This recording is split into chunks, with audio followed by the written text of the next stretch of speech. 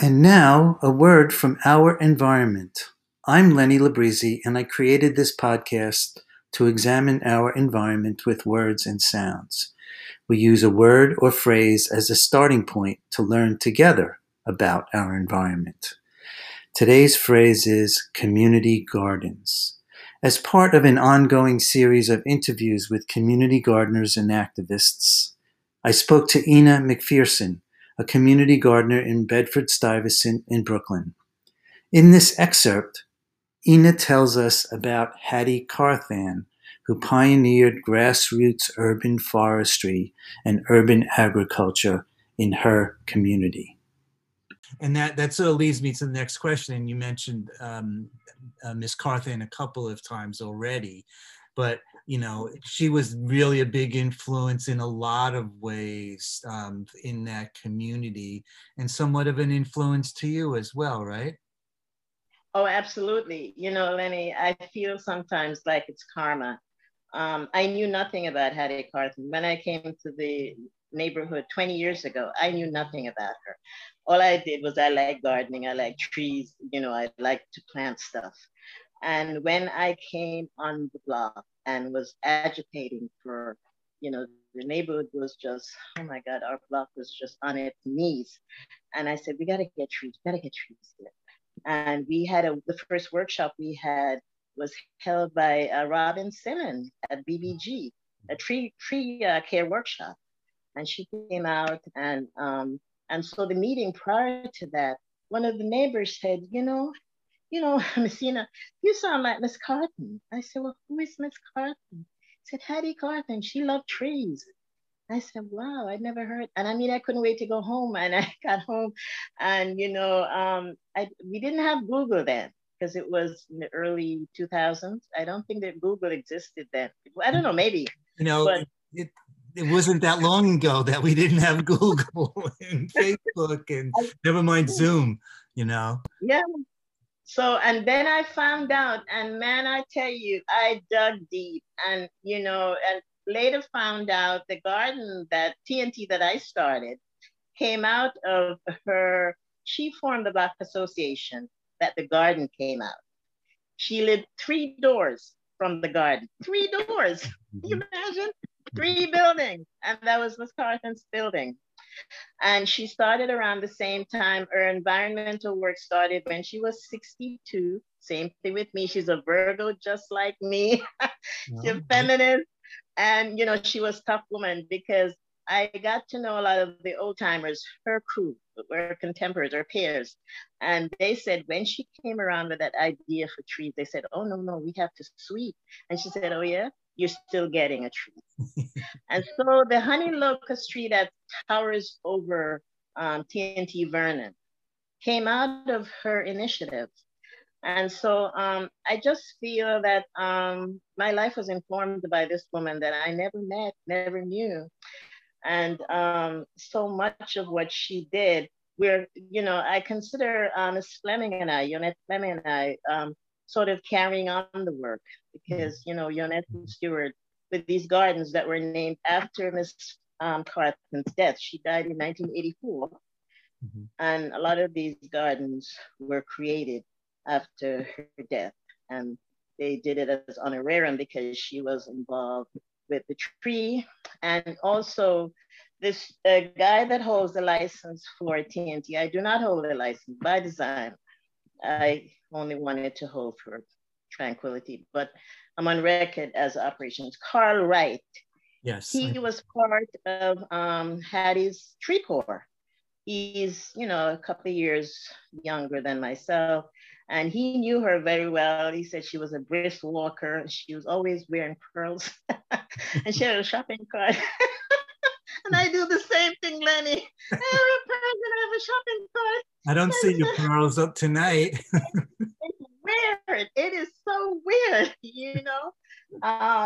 Yeah, so, and he knew her very Carl was a teenager or a young boy. He was younger than that. He, because maybe about 13 or 14 at that time. And so he remembers her very well because his parents were community builders, and they were part of the block association that she formed. Mm-hmm. Both of Carth's parents, his mom and dad, so they were sort of the group with this Carth. Okay. And so he knew her very well, and he has a lot of information. You know, she was married twice. I don't know all of this history, you know, that's why I'm asking, because I know you. So I give you a little bit. She was born in 1900, and she was born September 1900. She was born in Portsmouth, Virginia. She's a pastor's daughter, and she migrated to New York City in 1928. So she was 28 years old, 2 years before the Great Depression, right? Mm-hmm. When she came to New York City, she left behind an ex-husband at 28. I'm sure there's a story behind that as well that maybe we'll never know. So then she later remarried, I think, in the 40s, and that marriage was also terminated.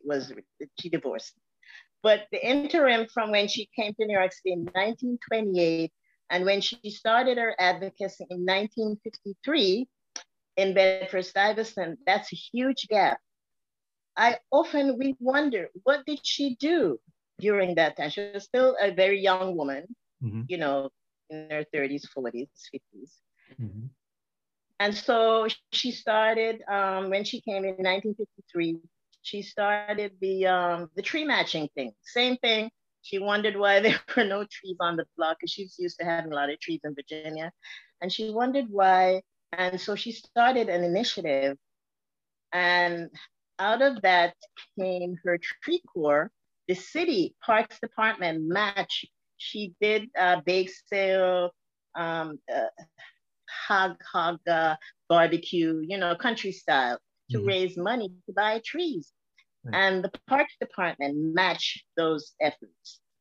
So she was the original million tree. Now, Bloomberg picked up that idea years later. You see what I'm talking about? Yeah. Mm-hmm. So I mean, if there was a Hattie Carthan in every community, you know, it would have been from the ground up rather than, you know, the city saying, oh, we're going to plant 1 million trees.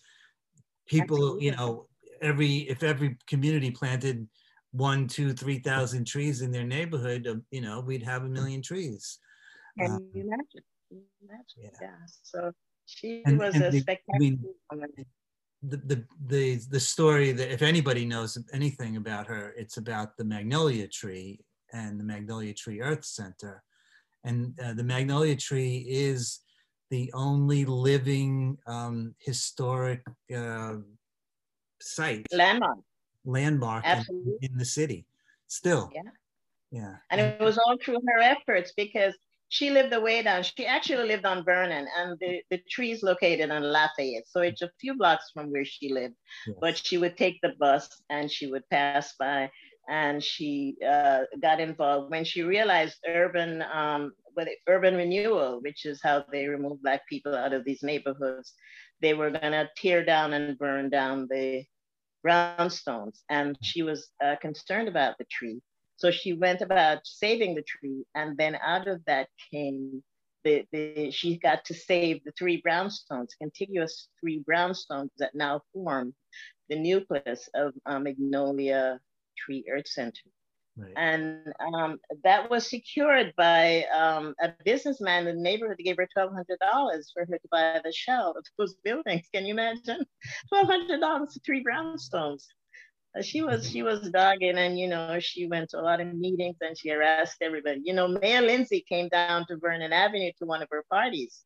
Yes, one of her parties to buy more trees and get more trees planted. And she had like a barbecue, and she invited him, and he came, Lindsay. Nice. So she was very persuasive. She was tough as nails. And so she saved not only the tree, but she was able to secure the brownstones that the tree is situated. Yeah. Must have reminded her of Virginia, because it's a southern magnolia that usually don't see here. At least global warming, we're going to see more, but it was kind of a rare tree at that point in time, and that it survived.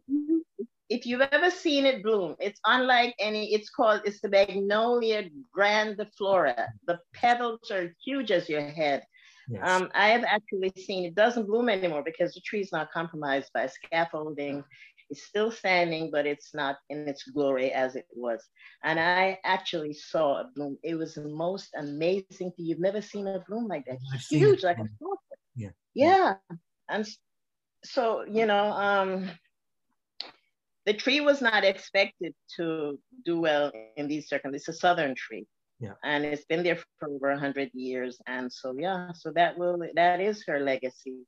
And it worries me.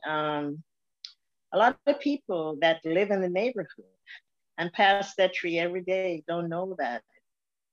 I take every chance I get to tell the children and take them up there and show them, and everybody that I can talk to will listen to me.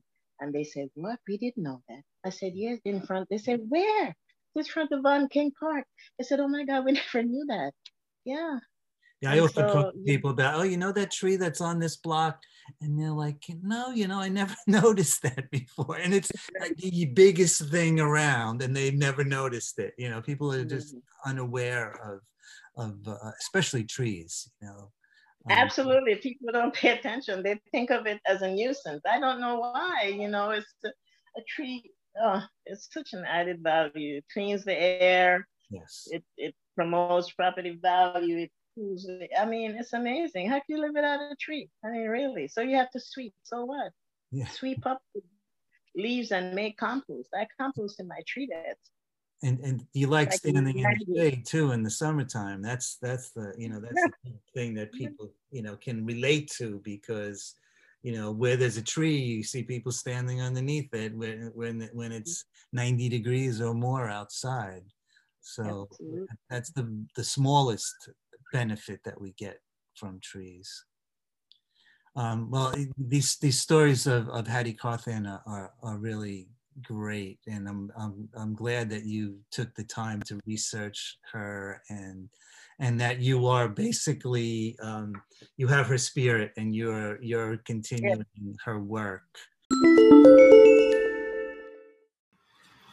Thank you for listening. This podcast continues in the third and final part of my interview with Ina McPherson. In the next episode, Ina tells us about her work with young people to create a new garden and the struggle to preserve it.